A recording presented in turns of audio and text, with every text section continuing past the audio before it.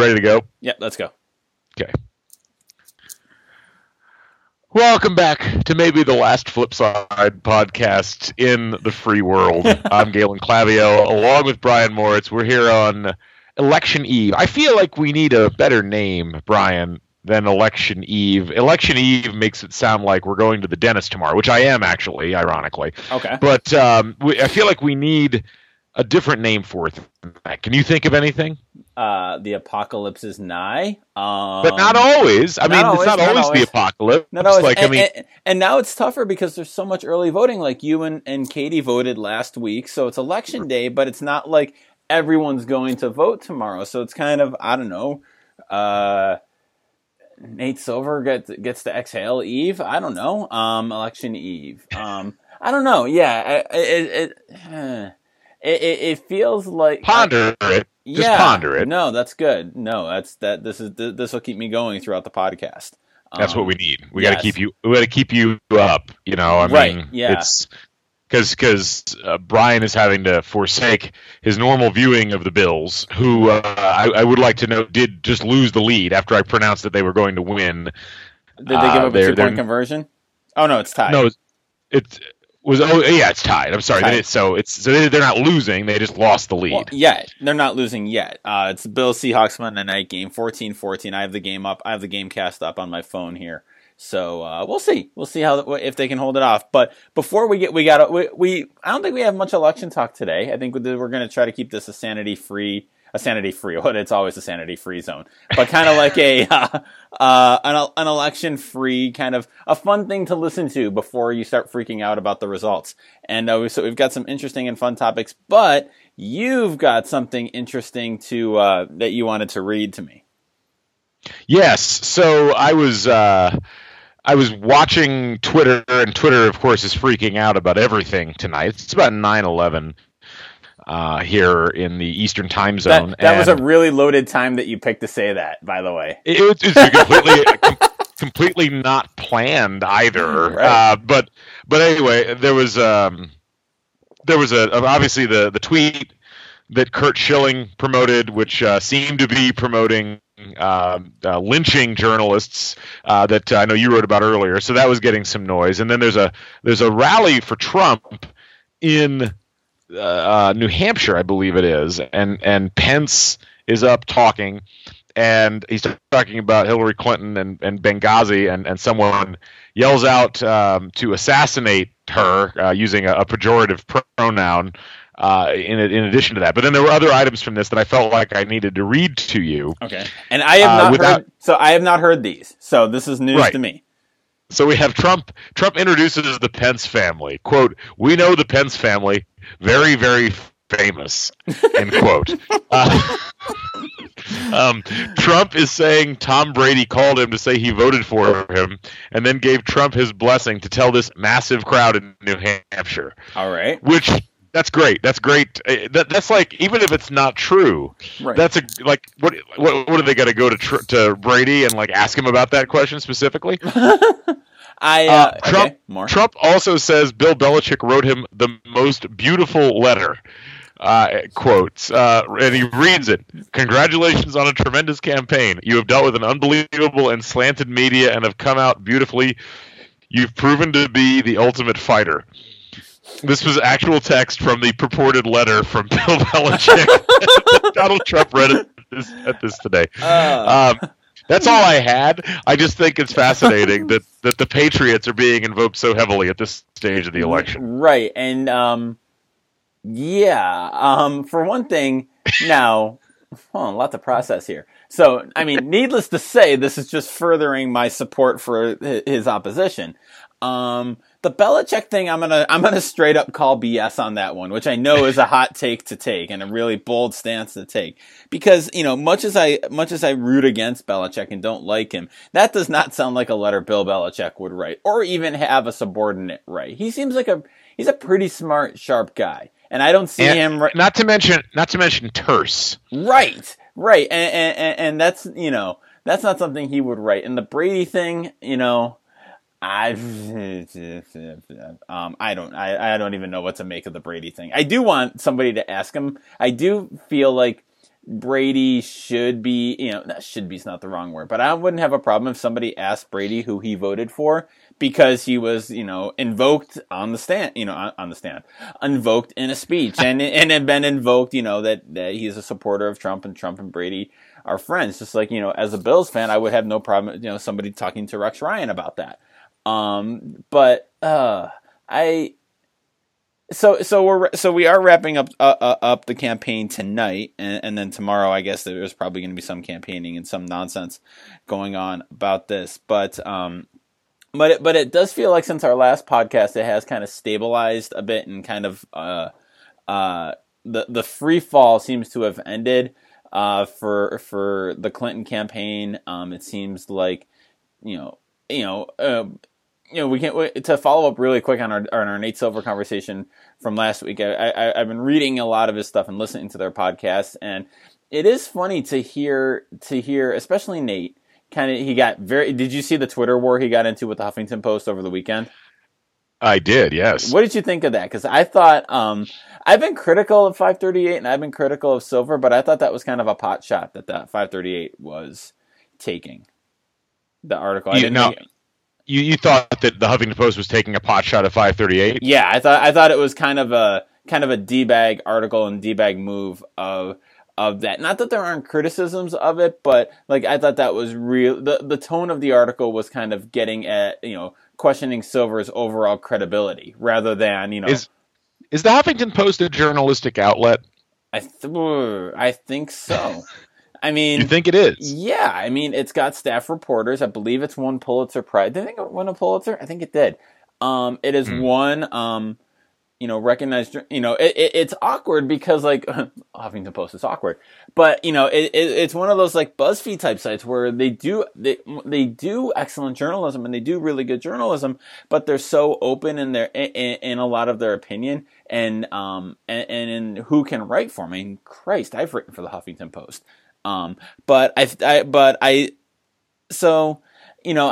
think it was, I tweeted this and I realized because I was thinking a lot about my own reactions to 538 and the forecast. And I do think, I've been trying to be a lot more reflexive about this and, realizing that a lot of the problems people were having, and I include myself very much in this with Nate Silver and his analysis and stuff, was that it was not matching up with the worldview that I espouse or the worldview that I wanted.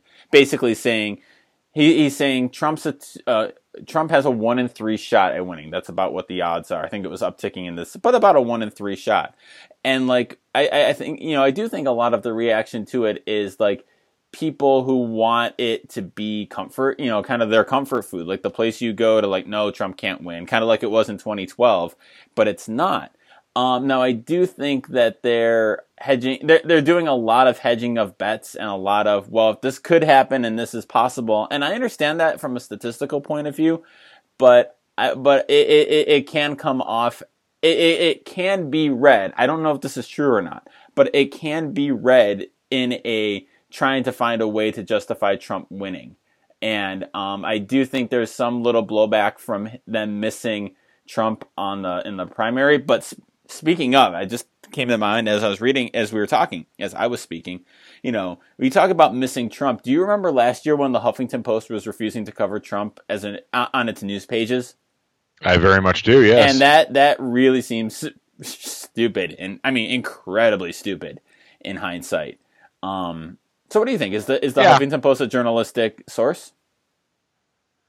Man, I mean, I'm sure there's some journalism practiced on that site, but I mean, a lot of the things I read on there are they seem to be advocacy politics dressed up as journalism a lot of the time, to the point that I unfollowed all Huffington Post articles from my Facebook news feed. Like, really?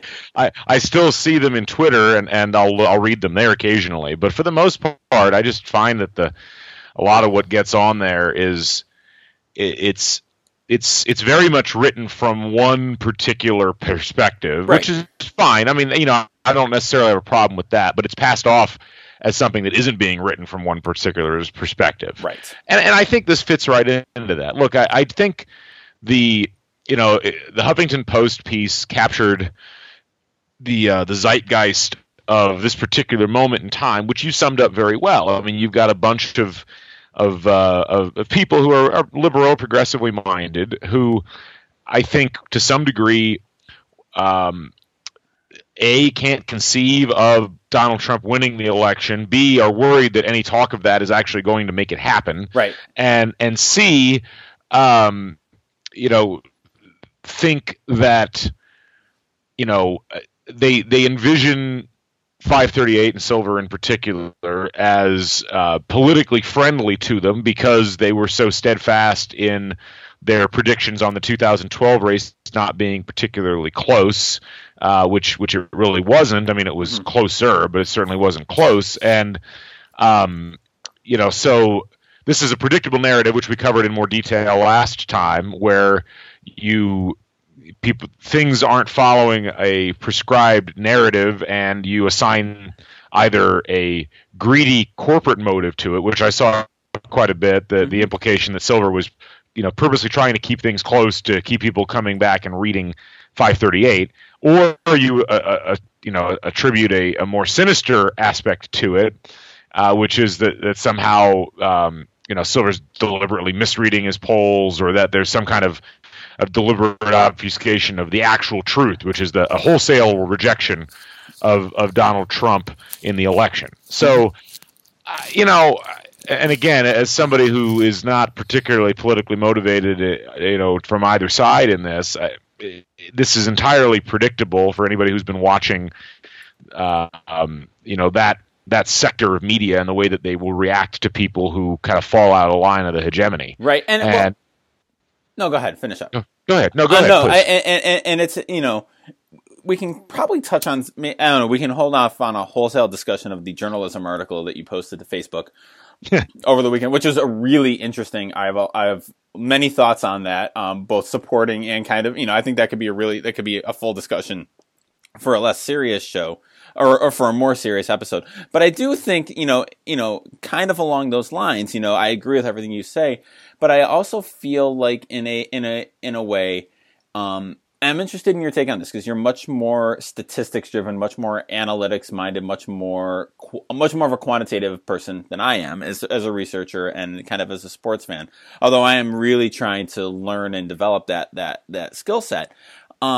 It does strike me that whenever, and one of the criticisms I would have of Silver, and I've seen this among sports analytics people too, is that when people criticize them or question them, their default response, I'm going to paraphrase and be blunt just for the sake of our discussion, is, you people are so stupid you just don't understand what we're doing or don't want to understand what we're doing. Here. And now a lot of times there is truth in that, because I think journalists, as a former journalist who hated math for most of his career, will attest to, having to learn a lot about probabilistic thinking and statistical models and what all that means. And you can extrapolate it out to sports too, but I always do feel like any criticism is met with well, no, you're just wrong. You don't get it. My math is right. You don't get it. And I feel like, and I do feel like in this case, Nate has done, again, I can call him Nate. I feel like he has done not a strong job of, it's funny. I think the criticism has sharpened his writing a little bit, because now in all of his articles, you will see Clinton is a 2-1 favorite. He's using the phrase, Clinton is a 2-1 favorite to win. And hearing that, with my sports background, that made it, that kind of crystallized it and made it a little more clear. What I think the message has been is that Clinton's the clear favorite, but Trump can still win. And, I don't know if, it's been kind of that has been clearly said to people. And there are people who don't want to hear that. And, on some days I'm that person. Absolutely. But I feel like that is a lot different message than Trump has a map to victory, or Trump, is within a normal polling error of winning this election. And just the way it's framed, the way it's written sometimes, I feel like it does come off as, we've got a site to fill now, and let's, I'm not saying it is. I'm saying what it can feel like and what it come off as. I know that's a horrible thing to talk about ephemeral feelings when we're talking about statistical data, but I think like there's a clear separation at times between the statistical analysis, which he's great at, and with the writing at it, and when challenged, and I see this in sports too, like when challenged, the analytics people are always, analytics people can very much be, you just don't get it. You're just you just don't get it. Well, I mean, okay. So a couple of things to tackle on this. Yeah. I mean, the two things you said earlier, Hillary Clinton's got a 2 in 3 chance of winning or whatever it was. Right. And Clinton's within a normal polling error of losing the election are basically the same thing. Right. But I don't, I mean, not liking the fact that those are the same thing and arguing that one's not explaining things better than the other, I don't think that that's particularly fair. Okay. I think that, the idea that the writing's there, the poll numbers are there, the model's there to look at, the idea that, every time you say that you have to somehow caveat that, hey, I mean, we're within a rounding error basically, or a regular polling margin of error of Trump being tied in this thing, but hey, it's okay because it's still only like a 2 in 1 chance that he could possibly win, or a 1 in 2 chance. I don't know that that's, or 1 in 3 chance, I guess it would be. I don't know that that's incumbent upon a writer that's who fair. For the entirety of the election has been giving the exact same coverage and has been delving deeply into the stats. I mean, just because people started noticing that these poll numbers were shrinking. I mean, this is really only a phenomenon that happened within the last couple of weeks. Right. That's Post Comey announcement or email. Right. But I think the whole idea behind the stats is that, we tend to not think about things in terms of probability. Right. We tend to think of things in terms of binary. Either this thing will happen or it won't happen. And if I'm a liberal, Donald Trump will not be president because I can't conceive of that. And if he is president, then I'm moving to Canada. Like there's very little like I'm not just from an example for the particular example I'm giving here. This idea I just have strong thoughts on that, but we'll come back to that. There's a binary response that we have as humans, and it's the same thing with the Republicans. It's like Hillary Clinton should be in jail. Not president. I mean, there's very little gray area, and probability is gray area. Right. I mean, the way that these elections play out is very hard. I mean, the trying to ascertain through normal polling is difficult, and we've seen polls be wrong before, even advanced polling be wrong before, because pollsters don't have unlimited money to do polls, right? And you have to deal with all kinds of weird effects, right? And that's why there's a margin of error built right into the poll, correct? And so, but to me, what we're dealing with this Silver 538 thing is, it's not that people. People, it's not that it's not being explained to them properly. It's that they're not paying attention to the explanation and they don't like the thing that's being explained. I mean, that's been my perspective in looking at this. I do think that's the bigger one. And so ultimately, if you don't like what's being put in front of you, and you're only focusing on the outcome. No, Nate Silver says that Hillary Clinton's only got a 65% chance of victory. Your visceral reaction is going to be that Nate Silver is gaming things in order to try to look more important. Right. And whatever you think of Silver's politics, I find this hilarious because the number of times that Republicans got made fun of in 2012. I mean, there was that whole "Is Nate Silver a witch" meme that you might remember from Twitter. Because that was the accusation was that Nate Silver was somehow practicing witchcraft and that he was making up poll numbers that weren't there, and it was all the Democrat voters skewing the polls. That's where skewing the polls first came from, was 2012. Right. And so to me, it just highlights things that we've talked about over and over again, whether it's this or whether it's the voter fraud thing. People flipping out on Trump for implying voter fraud when Democrats 12 years later, or 12 years earlier, we're doing the exact same thing. There's a real disconnect. And I don't blame one side or the other. This is natural human response. But I think that the idea that somehow this, that the fault is with Silver 538 because they're not explaining themselves properly, I really don't think that's the case. I mean, I've been paying attention to 538 all election. I think they've explained themselves very well. And I think the people who have argued that Silver's trying to cover his ass because he refused to take Trump seriously in the primaries, and then wrote a kind of a confessional piece explaining why that was. That, and the idea that that's the reason why he's overestimating Trump's support, I don't think that's the case at all. I think it's actually gotten to be a relatively close election. Right. But rather than acknowledge that, people want to attack the messenger. Right. And the message that they're bringing at the same time. I do say from the sports perspective, the idea that the analytics people are thin-skinned because they don't respond well to criticism can be that can also be said for traditional reporters too. And I think that if there's a thin-skinnedness with the and look, I'm not a math specialist by any means. I'm not great. I could not design the models or perform some of the high level regression analyses that are required in some of these. I'm sure I could figure it out after a while, but I wouldn't be particularly great at it compared to some people that I know. But I can tell you this.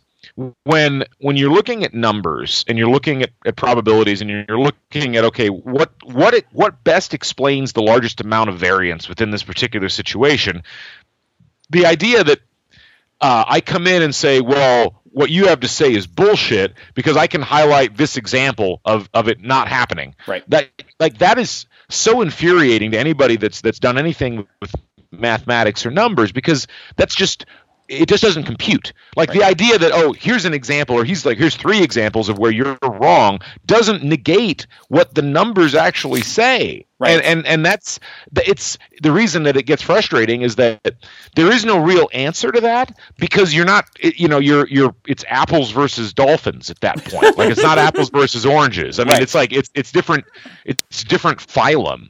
And so that's I think where the problem comes in. It's like the whole Moneyball debate. It's like, all these people say, well, Moneyball was a failure because Billy Beane never won anything with the A's, and it's like you out yourself as being a Philistine who completely misses the point right. when you say stuff like that. And if you don't realize that, then it's like you're even more of a Philistine at that right. stage. Exactly. So we've managed to talk 20 minutes on the election when we said we weren't going to talk about the election. So really quick. To be fair, we're talking about Nate Silver. That's true. So really quick, because we have some important topics to get to today. What's your final guess on the electoral vote tomorrow? My final, what? I'm gonna let me play with the map. You do a 270 to win. That's fine. I was doing I was doing one earlier because one of my colleagues, he was having his law and policy class do a map for extra credit, and so I do that. Well, go ahead. Sorry. No, and so I put one together too. I put together mine together today that I was gonna put on Facebook tomorrow, but I'll share with our listeners first. Even though they'll probably see it on Facebook before I post. While I do that, what's your drink of choice for the evening? Oh, yes, drink of choice. So this is a great beer because it's starting to get cold up here in western New York, and some frost on the grass this morning. So I have the Founders Porter, which is just an excellent, full, really flavorful, really nice, cool, cold weather porter. Founders, of course, great brewery. So I'm enjoying the porter very much. So, because I feel like election eve is a time for contemplation, I'm actually going with the red wine tonight. Again, as opposed to, yes.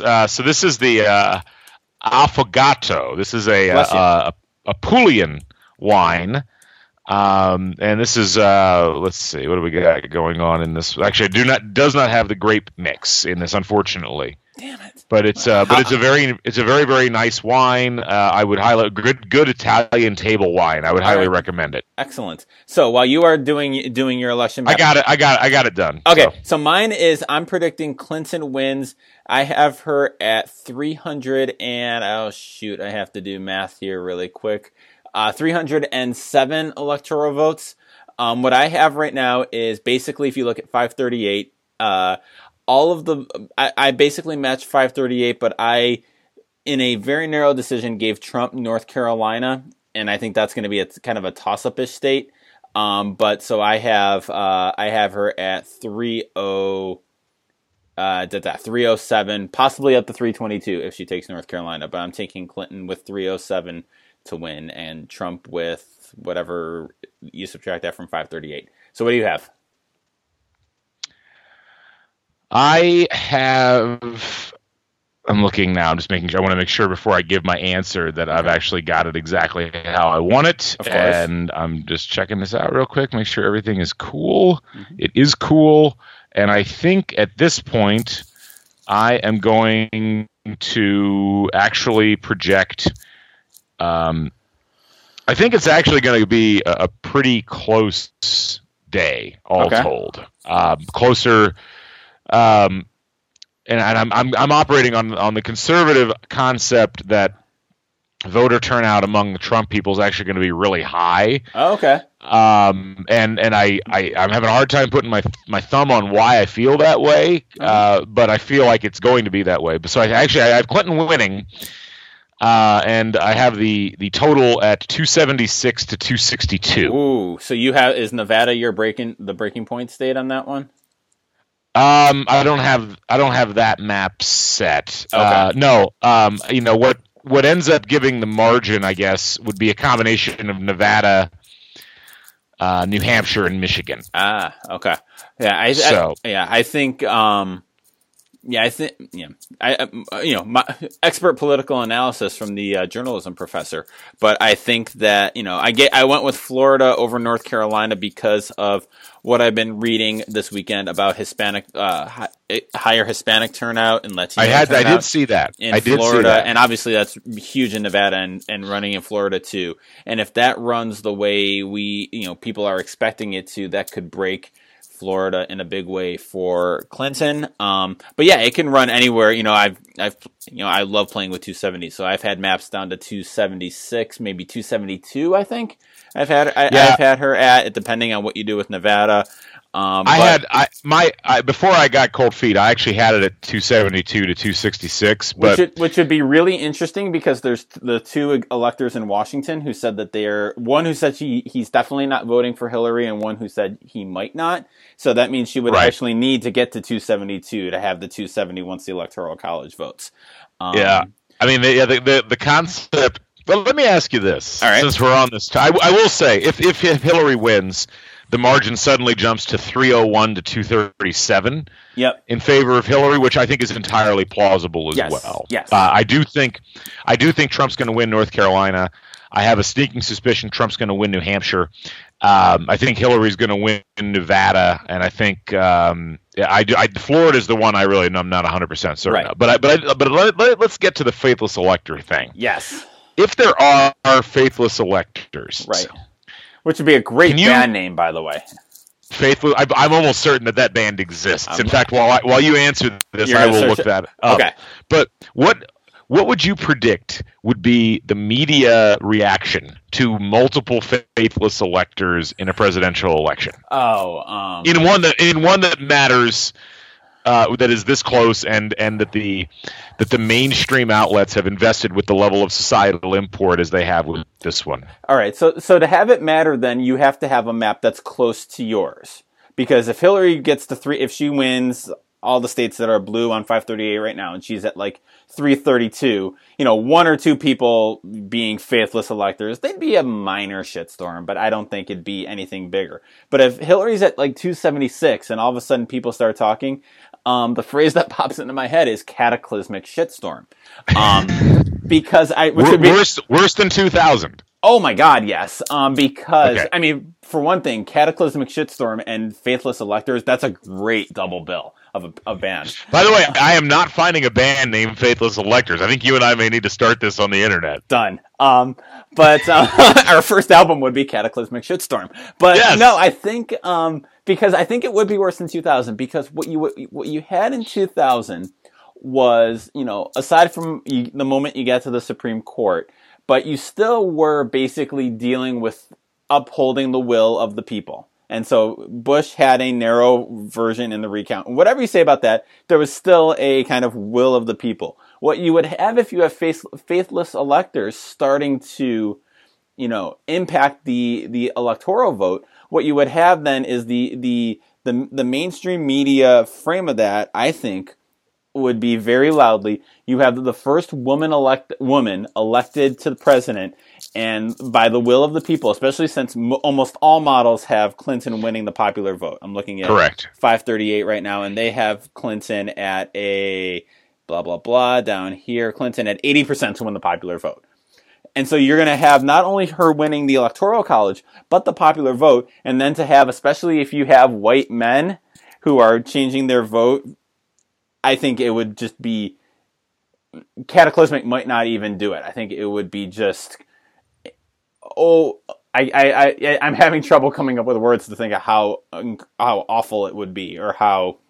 awful. I shouldn't say awful. How just it would kind of, in a weird way, probably be fitting to the to this whole aesthetic of the 2016 election.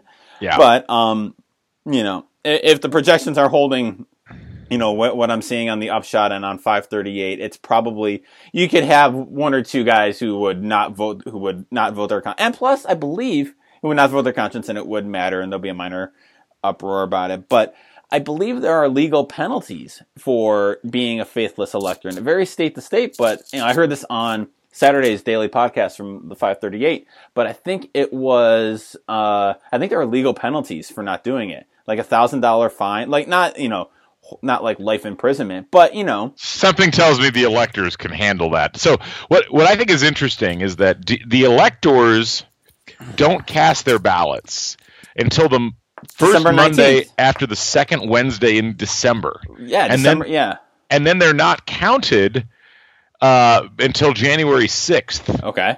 And so, I mean, let's say something weird happens on election night, and let's say we have that 272 to 266 output, or let's say something like New Hampshire and Michigan both break to Trump. Okay. And North Carolina breaks to Clinton, and we end up with Clinton at 271 and Trump at 267. Okay. I mean, now we're cooking with gas. Right. So it's always been talked about as a doomsday scenario on the Democrat side. What if it's the other direction, where Trump narrowly wins the election, and there are multiple faithless electors that refuse to vote for Trump? Oh, yeah. Thereby throwing the race, thereby Clinton won't win, and the race gets thrown into the House of Representatives. Right. Like, I mean, there's a lot of scenarios here where, in that case, it's amazing what the media reaction would be, because if it's faithless electors, as you mentioned, for basically not allowing Clinton to assume a victory, right. I think you're right. That would be the frame. It's like, here's these white men refusing to allow this woman to become president. If it's the opposite direction, and electors refuse to provide Trump with access to the presidency and end up throwing the race into the House of Representatives instead, I mean, just like the narrative is completely different at that point. It's like, look at these brave electors saving the republic. Right. Yeah. And that would be crazy. My most fun crazy electoral. Is there a cat on the camera, by the way? Okay. Yes, that is our kitten Fiddle, who's running around. She's jealous of all the attention Nelson's gotten on the podcast, and she wants in. But the craziest and awesome scenario I saw was how Evan McMullin could become president. And it was basically, if he won Utah, which I don't think he's going to, he's like kind of disappeared off of that. But if he won Utah and got Utah's 4 electoral votes? Yeah, sure. 6. They're at 6. Okay, 6 electoral votes. And that's all he got. But that was enough to create a tie. So nobody got to 270. Then it goes to the House of Representatives, and all of a sudden the House Republicans don't have to vote for Trump, who they, have to hold their nose or answer to. They have a conservative, clean-cut option, and all of a sudden, President McMullin. That was one of my favorite ones. It's not going to happen, but it was awesome. I mean, it could still potentially. Theoretically, anything could happen. There is a scenario where if Nevada votes Republican and Michigan votes Republican and Utah votes for McMullin and New Hampshire votes for Clinton and Florida votes for Trump, Clinton ends up with 269 electoral votes and Trump ends up with 263 electoral votes. Right, and then it goes to the House, and then McMullin, and then it's on to McMullin. Or as WizKid Harry Ensign always calls him, McMuffin, which is just wonderful. Yeah. Which is just wonderful. All right. You came up with, so we were texting about topics yesterday, and I had all my usual serious BS topics about the NFL and the election and blah blah blah. But so I asked you to. I felt like we needed some silly offbeat ones for today. Again, we want to give some people some fun. But you have another point? Well, one last statistical thing. Oh, yeah. There is a way to get to 266, 266. Really? Okay. Utah goes to McMullen. Right. Nevada and New Hampshire and Florida and North Carolina go to Trump. Okay. And Michigan goes to Clinton. Okay. That is actually a scarily plausible map now that I think about it. Yeah, exactly. Yeah, it is.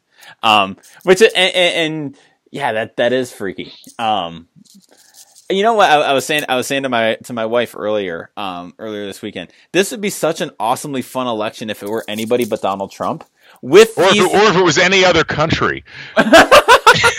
Like imagine if we cared about Canadian politics and we were watching this happen in Canada. Yes. Or because I feel like if this were like Rubio or John Kasich or some average doltish Republican candidate and not, Donald Trump brings with him all the baggage and the fear and all the awfulness. But if it were just a regular Republican versus Clinton and all these scenarios, this would feel so much fun. It wouldn't have that anxiety on my side of the table, I think. I mean, there would be the anxiety, but it wouldn't be this end of the world as we know it, more like, oh my God, this is crazy. The one point I wanted to make when you were talking about moving to Canada, and my students asked me about it today, I don't know why, and it's always a liberal thing, we want to move to Canada. The British Virgin Islands are a 2-hour flight from here. It is much warmer. It is a different country. You're in the Caribbean. You're not in, I love Canada, but let's be honest, if you're moving somewhere to like find, escape, a horrible, potentially dystopian future in the United States, why are you moving someplace cold when you can move someplace warm? And they speak English. That's what I've got. I would argue that there's a couple of reasons for that. One, despite their constant clucking at the U.S. for their immigration policy, the British really do not want you to move to their country at all. Okay, and that's the thing with most of these European countries. Like, they're all like, you should have open borders, and yet you try to actually move there and set up residency. They're really not interested at all. But I can respect that. It's the whole I wouldn't want to be a member of a club that would have me as a member. Right.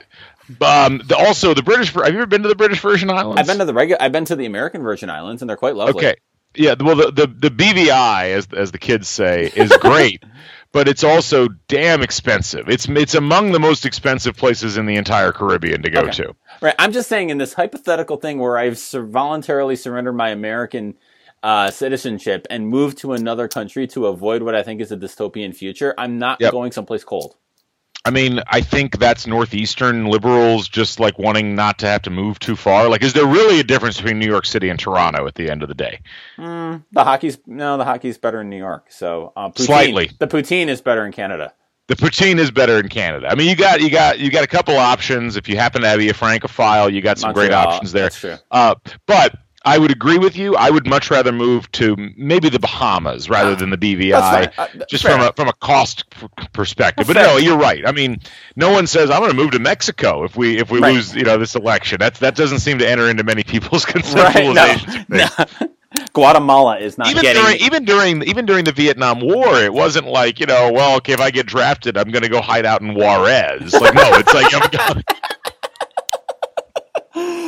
Ecuador is not a popular destination for the disaffected liberal. All right, so you had a couple of 4 fantastic, fun questions to ponder. A couple about food, which are good, but I want to tackle the invention question first because I gave this one a lot of thought, and I don't know if I have really good answers to it. So I'm interested to hear where you want to go with this. I will go ahead and read this, and I won't lie. I had a particular answer in mind here.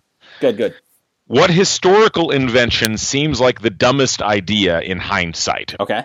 That was the question that I asked. And so, my thought process here was like, what was it that man created? It doesn't have to be like a machine necessarily. It could just be a process or a product that was invented. And now as we look back on it, it's like, what in the hell were you thinking? Okay. And so my answer to this was leaded gasoline.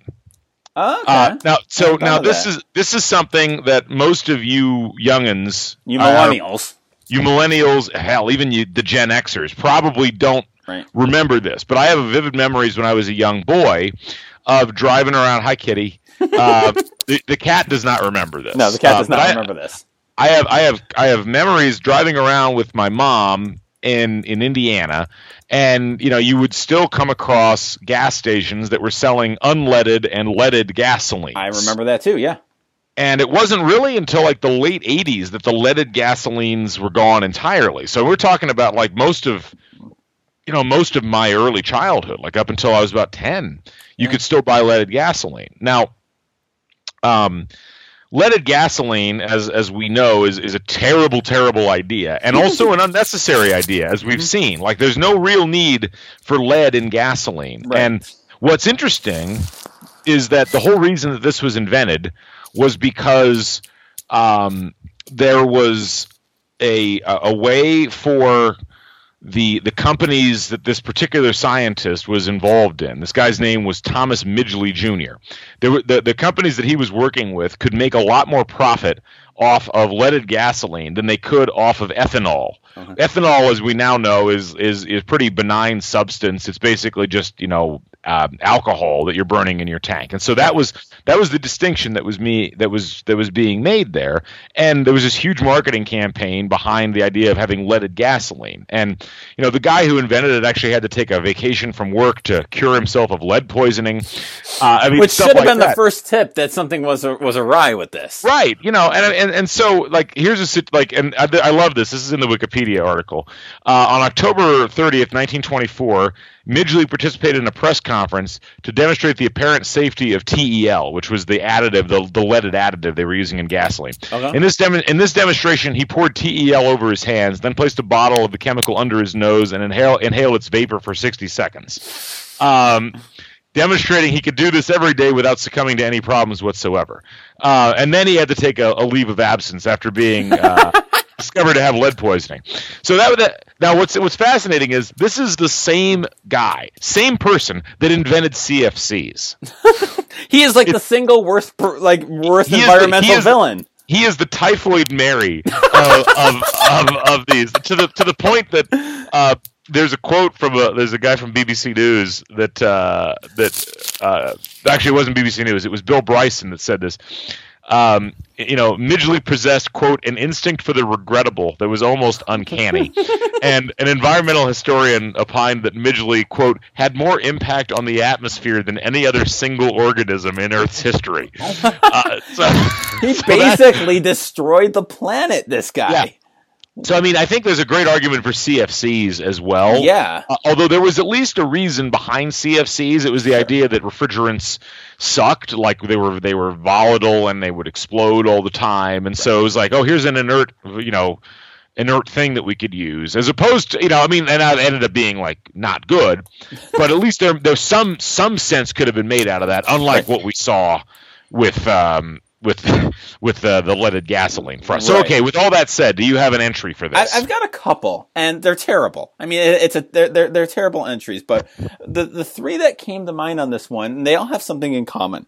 So I went with these are so bad. I'm sorry, but this is what I came up with. I came up with the toaster oven, the 8-track player, and the laser disc. I think all those are great inventions. Okay, here's why I think of them. Well, and because to me, they're basically kind of what I wrote down was kind of like the idea of they're like the interstitial technologies that sort of bridge the gap from one era to the other.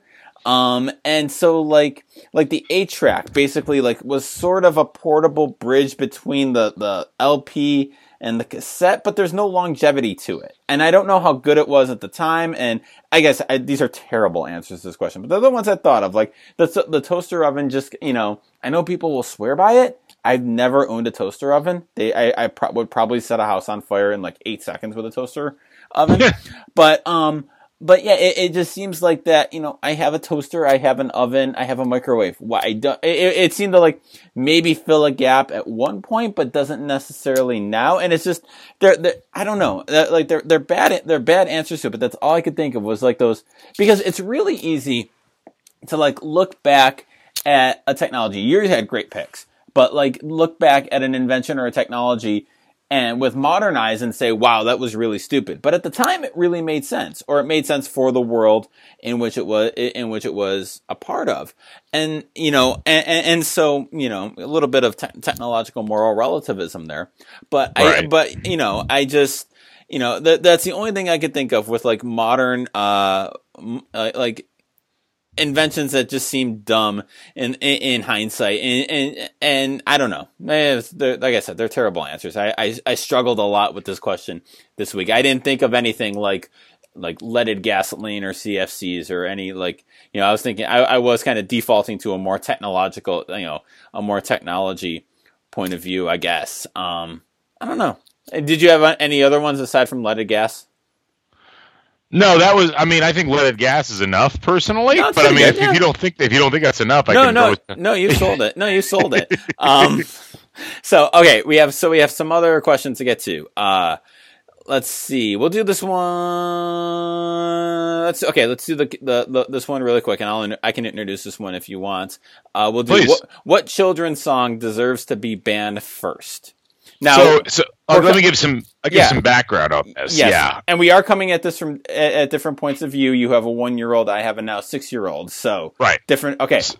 So my 1-year-old has very amusingly decided that she really loves standing in front of the computer and watching little baby bum videos. I don't know if you've ever run across those on the internet. Thankfully, no. But they're actually not bad. They're not tremendously offensive or anything like that. And they sing like various songs. I mean, some of them are fine. I've heard some interesting interpretations of like Baba Black Sheep and stuff like that. Like, but there's some songs that they just don't really seem to deserve existence, and they probably need to be, just removed from society. Okay. So that's where we're coming from on this. Okay. But I wanted to hear from you first, since I went first last time. Sure. So, I mean, the obvious pick here, we have to say it, although I don't want to say it, is the Barney song. I don't think people really sing that anymore, but that's like, you got to pick that in the first round because that has to go. And it's funny because like, my daughter has kind of, pretty evolved musical taste for about a 6-year-old. Like, we don't really shelter her a lot in terms of the music she listens to or we listen to around her. My kid loves the Mamma Mia soundtrack. Oh God! Yeah, is that really a children's thing though? No. But I'm just saying, in terms of like Ellie's musical taste, they're kind of not normal kid stuff. I would, and so it's really hard because like the only other thing I could think of would be there are 2 songs from the Disney show Sophia the First that I would absolutely run. There's the theme song because Sophia the First is a terrible, terrible, terrible, terrible, terrible, terrible, terrible, terrible, terrible show that my daughter has loved for her entire life. And it's about a princess named Sophia who kind of Cinderella-ish story, like not, her mom marries into the royal family, so she has to learn how to become a princess. Insufferable little girl that she is. So the theme song and like, so there was a song in the first episode, I'm Not Ready to Be a Princess, and it's just so whiny, and it's so, and so the theme song just always makes me cringe a little bit, because that means I have to see it. So I'm gonna claim that one. But I gotta tell you, one of the weird things that's happened to me is, our daughter, she's in 1st grade now. And so like she never heard Kids Bop. Like we were steadfast in refusing to play that for her. Okay. She started hearing Kids Bop in kindergarten, and in 1st grade they have like breaks in the day where they listen to videos and stuff, and there's Kids Bop. And as much as I want to hate it, it's that stupid thing where she loves it so much that I can't hate on something that genuinely makes her excited and happy and gets her dancing and kind of, does make her recognize current pop songs. And so I can't, as much as I want to hate on Kids Bop, I can't hate on Kids Bop. So I'm going to go with the theme song from Sophia the First. So what are you banning? I'm banning the finger song. The finger song? The daddy finger, mommy finger. What? I did not know this one. I'm not going to sing it, but you should go check it out. It's really bad. Okay. It's just, I mean, at least when it's sung, it's supposed to be like one of those demonstration things, like, daddy finger, where are you? Sticking like various fingers up in the air. Sure. It's just, it doesn't have any point. Like, it's not really, like, you're not even calling the fingers by their proper names at that point. Like, you're just assigning random, like, gender and age assignments to them. It ends up being very annoying. And it also makes no sense in a cartoon setting, which is how I think most children will receive it. So yeah, that would be mine. I mean, I would say there's a lot of it depends on the presentation. Like course, I right. have actually found that the when children's songs are being presented, it's actually, I think they're, whatever the song, it's most annoying if they're presented in a maudlin manner. Mm-hmm. I like some upbeat stuff. I will say this: I think "Wheels on the Bus," we really need to reassess our approach to that song. Okay. Because that song, it's okay. It's just it's silly and it's simple. Right. But what I've noticed is that there's so many different like versions of Wheels on the Bus, depending on like which librarian's on duty that day, right? Or if it's in a cartoon, like what animation they're trying to focus on, right? And I feel like it's not really in most cases giving the kids a real good picture of anything, because it's very quick.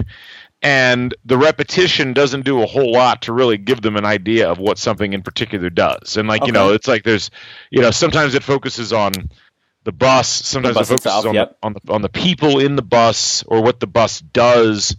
But so you're looking for more standardization? Or are we looking to like remix it? Yeah, I think so. Okay. But and that's tough with that song though, because the song itself also kind of sucks. Like, I mean, it's like the I'm trying to think. I'm out of touch with the Christmas songs right now, but like, how there's certain Christmas songs that just aren't that good because there are just ones that are significantly better. Right. That's kind of how I feel about Wheels on the Bus. It's like it's just like it is the lowest common denominator of children's songs. Are you saying it's the Nickelback of children's songs? It's the Creed of children's songs. Okay, so I think that could be a good, after Cataclysmic Shitstorm, I think Faithless Electors' second single would be a techno remix of Wheels on the Bus for today's modern children on the go. I like that. And we could release a special holiday album called Creed for Christmas or something like that. So really quick, what are your thoughts on, because you're still in the with a 1-year-old, you're still kind of in this era of music. What do you think of like the pop music lullabies? So like the Led Zeppelin for babies and Nirvana for babies, where they like like have Nirvana songs, but they're like, very nursery rhymey in sound. What do you think of those? My daughter, really from about age 3 months to the present, loves and falls asleep to rock and roll, like actual rock and roll, nice. not nursery rhyme versions. So to me, we've exposed her to that stuff from the beginning. We want her to listen to it. She dances when it's on. She falls asleep when it's on, when she's tired. I really don't have time for these like Muzak'd out versions, lullaby versions of these songs. I think that it's not necessary. We had a Beatles one, which was fine. I mean, they're Beatles songs, so it's not going to be bad. But that was the only one that really took. And I feel like with those, a lot of it's how I feel like when they do classical covers of pop songs or like rock songs, where like for the first 30 seconds or like the first verse, it's awesome. But then you realize there's another 3.5 minutes of it, and they're pop or rock songs, so they're just repetitive. So it's just the same chord progressions over and over again. And that's not really, 30 seconds of it is amazing. 3.5 minutes of it is just, we don't need this. So, all right, we've got 2 food questions to get to. Which one do you want to do first, the pizza or the trendy? Trendy. I think the pizza is definitely a closing question. Oh, no, okay, that's what I thought too. Okay, so I'll let you, I'll read this one and you can answer first. So, because you're going to have better answers again on this one than me. What specialty food item needs to go mainstream? So again, I had something in mind with this, and I really think it's dark chocolate. You don't think dark chocolate's mainstream? I don't actually. Really? I think it's actually very niche. And I don't mean like Hershey's Special Dark. No. I mean like actual legitimate dark chocolate. Okay. I mean it's there, but it's mainstream in the same way that like Jill Stein is mainstream. I mean it's it's not really mainstream at all. It's not really mainstream, and it makes you want to set your hair on fire sometimes. Well, I mean, I don't know, but I've started eating some dark chocolate lately, and I've found that it's actually a really enjoyable experience. Mm-hmm. it's a very different. It makes you question your entire chocolate. It really existence. Does, yeah. Because what you realize that what you've been eating is sugar, right, and not chocolate. Because when you eat chocolate without a lot of sugar and milk dumped into it, at first you're like, yeah, like what? Like this is like eating coffee.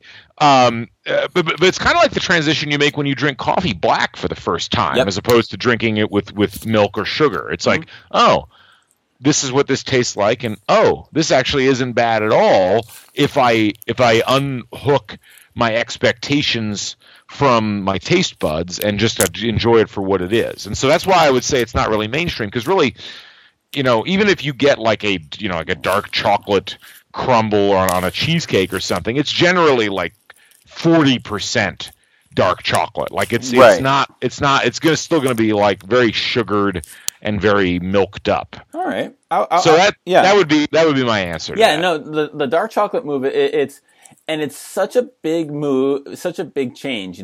I will occasionally have dark chocolate, and what I love about it, and what's the biggest adjustment for me is the realization that you're only going to eat like 2 squares of the bar. Right. Like, as opposed to when you have a Hershey bar, you're eating the whole Hershey bar. That's what it's meant for. And my love for Hershey bars has been well established. Or any milk chocolate bar. Like that's a much more kind of whole experience. But the dark chocolate, this is a probably terrible comparison, but it's kind of like when the coffee comparison was good. I would think about it with like when you start really drinking like good single malt scotch. And you realize you're not drinking the whole, you're not downing shots or doing it quickly. Like you're pouring it, it's a savory, slow experience. That's a really good pick. So I had 2. And again, one of these is kind of mainstreamy thanks to Arby's, which is ruining everything. But I really do think pork belly is a cut of meat that's got to become much more mainstream and much more popular. Obviously it's popular in bacon form, but in just the uncured pork belly, I think is really versatile, really good. And I think that's something that can, again, and now this might be mainstream. I'm not, in kind of like real foodie type circles, so it might be popular. I know about it, so it must be somewhat mainstream. But I feel like that can be poised to go a little bit bigger. It's getting big. Like, I mean, I think we talked about this a couple of weeks ago, but when Arby's has your particular type of meat on its sandwich list, that it's hit mainstream already. Right. Exactly. Or it's getting there. I think pork belly's excellent. I have nothing bad to say about pork belly at all. Right. And there is the fear that it could go like the brisket route, where it becomes like very quickly ubiquitous and kind of loses its specialness. The other one I'm going to go with is kimchi. I've become a big believer in kimchi lately. As either something in tacos or burritos or on the side. Really great flavor to it and really kind of unexpected. Like I didn't expect to like it as much as I do. And I think that, I do feel like, obviously Asian food, that's something that feels like the poised breakout star. Like that's the star at AAA, the star at AA, who's really hitting the ball well and is about to get the call up directly to the big leagues. I would also say that cabbage in tacos needs to be up there. No question. It's always I discovered that for the first time when I went to California last year, and I just wonder where my wife, like what I was wasting. Was it a fish taco that you had the cabbage in, or Of course. Okay. It was actually an octopus taco. Really? Did you know? My wife octopus might be the thing that is the actual answer to this question. All right, because you had octopus in Italy too. I remember seeing the pictures. I had so much octopus in Italy. Much octopus. Did you know? My wife was reading me this off the internet, so it must be true. Scientists in a recent journal article are positing that octopus have alien DNA. Like their DNA is completely unlike any other living thing on the earth that they think it might be. That it's like nothing else. I mean, I would not be surprised about that. No. I mean, the octopus is a noble creature, and it certainly has all kinds of fascinating things to it that are unique and different. And if you've ever seen that video of like an octopus basically just like working its way through a crack in a boat, I mean, it's amazing stuff. So I have not seen that, but that doesn't surprise me at all. Nah. All right. So we have the final question. which I'll read and I'll go first. I'll do my rankings. You wanted to rank the frozen pizza brands. Yes. I gave this a lot of thought, and nobody's going to like my rankings but me, but I don't care. So I'm going to go in reverse order 5 to 1. I rank top 5. So Okay. number 5, Kashi. Mainly because I like the idea that Kashi, generally like a lot of Kashi's food. I like the idea that they're making a healthy frozen pizza. Except like everything else healthy, it sucks. It's not great. It's not as good as you want it to be. So I'm going to go Kashi number 5. Number 4, I'm going completely the opposite direction. I'm going with the Stouffer's French bread pizza, which is one of the worst things you can eat for your body, but wonderful. I will never turn it down. And they have the little triangle pepperonis that they're almost like the little cup ones that you get like a little burnt crisp edge to it that I really like. Number 3, and this is where I lose any credibility and might get kicked off my own podcast, but I don't care. I love Tony's Pizza. The yellow box, the yellow box, the incredibly cheap, usually $2, because it's a value pick. Frozen pizza is obscenely expensive for what you get. I think it's one of the kind of overpriced. There's not a lot of value proposition in the frozen pizza. So I like the Tony's because you get a full size for about $2-3. It's fine. It's on the level of I think it's on the level of a Domino's or a Little Caesars type pizza, and I enjoy it. So come at me, bros, with that one. I like Tony's. Number 2, Trader Joe's. I don't know if we count this one, but Trader Joe's, especially their old-fashioned pepperoni. We've had that several times, and it's incredibly good. Uncured pepperoni pizza, I should say. Their uncured pepperoni pizza, quite good. Has a really crisp crust, a good old-school taste, nice cheese, pepperoni, sauce combination. They get the ratios right. My number 1 frozen pizza brand is Newman's Own. They knock it out of the park every single time. I'm a big fan of that. Especially, again, I'm a pepperoni pizza guy, so their uncured pepperoni pizza from Newman's Own on par with crappy takeout pizza. So I'm sorry that I'm gonna answer your question here in a second, but you are going to love watching the end of this first half of the Bills Seahawks game. I love it, genuinely, or just. No, you're not. I mean, you're gonna hate watch it, but I don't even know that I can adequately describe what's taking place on screen. I mean, they've tried to murder Dan Carpenter twice on long field goal attempts. Richard Sherman has been so far offside that he literally dove into the kicker both times. And I think he was just ejected, but I'm not 100% certain. Richard Sherman or Dan Carpenter? Richard Sherman. Because if they want to kill Dan Carpenter, he misses a lot, and I'm saying he would not be unpopular. But anyway. Anyway, so I don't even have any of those brands in my top 5 That's rankings. what makes this a great draft. There's so many good. There are some good options out there. So my number 5 ranked pizza on the frozen spectrum is Red Baron. Interesting. I think Red Baron is probably the worst of the name brand major frozen pizza types. I've always felt that its cheese was the worst. Its pepperoni was not that awesome, and it didn't cook effectively well. Okay. Number 4 is Totino's. Good pick, yes. And here's the thing. I really like Totino's pizza. However, I think it's important to note on this podcast that every single Totino's pizza, regardless of the topping, tastes exactly the same. It's one of the great marvels of modern science. Yes. I still don't totally understand how they pull it off, but whether you get a pepperoni or whether you get a sausage or whether you get a deluxe, it tastes exactly the same. And I don't get that. I really don't. And my number 3 in my rankings is DiGiorno. I think that DiGiorno does a fairly good job with their frozen pizza. I think that it's true. It's not delivery, but from the perspective of where it is on the total spectrum of things, it doesn't. It's good, but it's not great. Okay.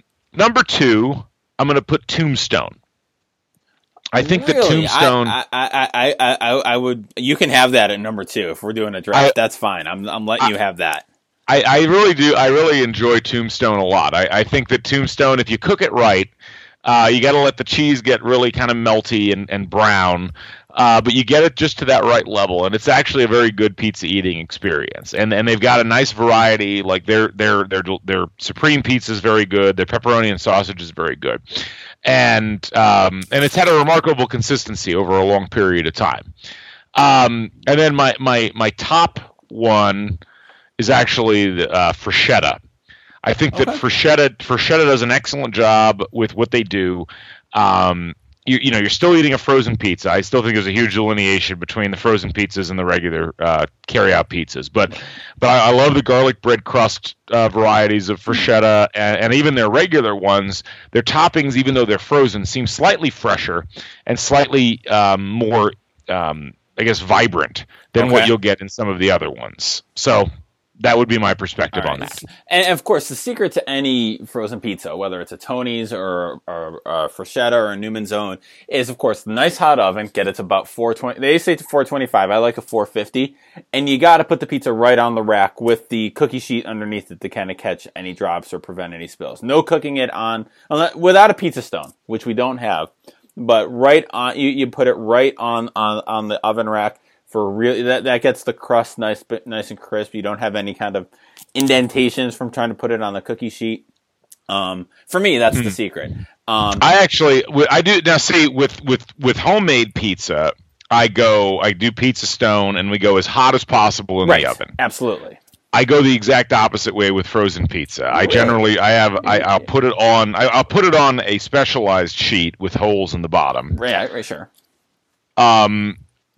But I will generally cook it at, say, 350 for like 30 minutes or so. Wow, that's animalistic.